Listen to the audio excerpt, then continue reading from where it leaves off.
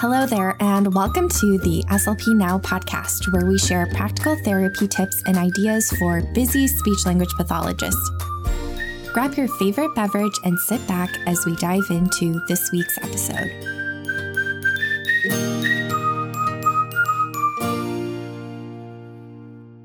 Hey there, it's Marisha, and I am so excited to be starting up the podcast again.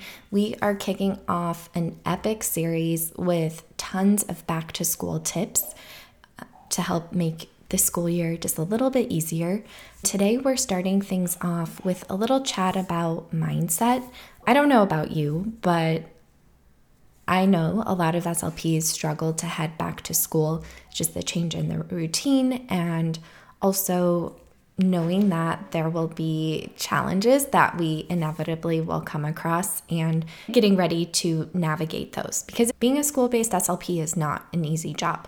So I'm really excited to kick things off with just an itty-bitty talk about mindset, and then we'll talk about tips to navigate the first few weeks of school, scheduling, paperwork, data collection, all of the good things, building up your resources to navigate your school year with as much confidence and calm as possible.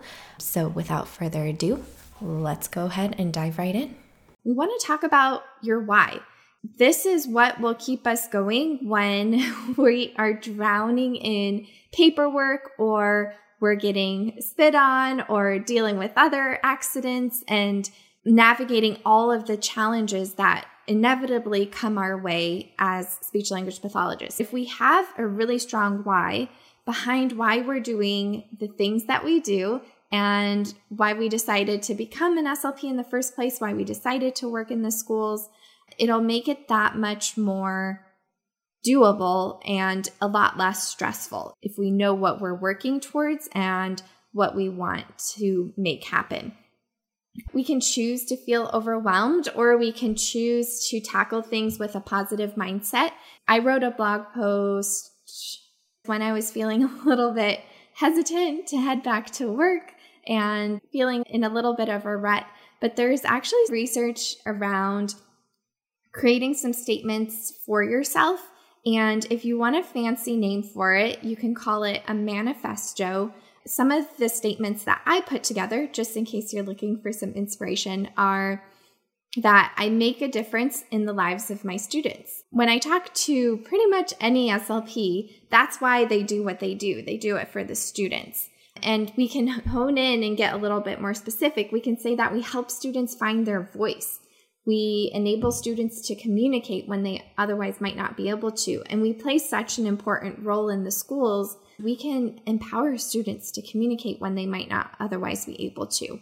I'm a voice for students with disabilities and will speak up. Some of our students don't have a voice yet, and we need to speak up for them. And sometimes it's scary to do that advocacy and jump into that role. That's one thing that I had in my personal manifesto. And we won't go through all of the different things. A lot of it is about what I do for my students and how I see myself as an SLP. I'm constantly learning and improving. I'm a problem solver.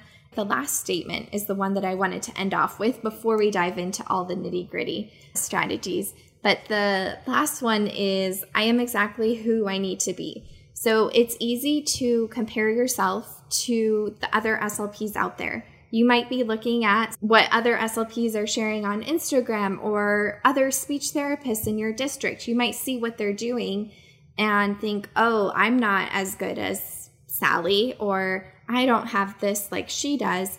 And it's easy to fall into that comparison trap. Oh, maybe I'm not the SLP that I need to be to serve this student.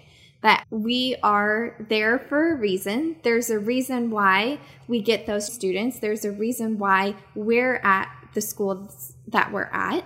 And we can play a very important role. You have everything that you need to make that happen. And it's just a matter of continuing to work at it and be a problem solver and work through those challenges. But you have exactly what you need to solve those problems. And we get really good at problem solving. And that's a wrap. Be sure to head to slpnow.com/155 to check out the show notes for this episode, which will include a link to a blog post that goes into even more detail on all things mindset. And also make sure that you're subscribed to the podcast so that you can hear all of the other episodes in this series. We're going to be talking about tips to navigate the first few weeks of school, therapy planning tips, data collection, paperwork, parent and teacher communication, all of the things. I cannot wait to see you in the next episode.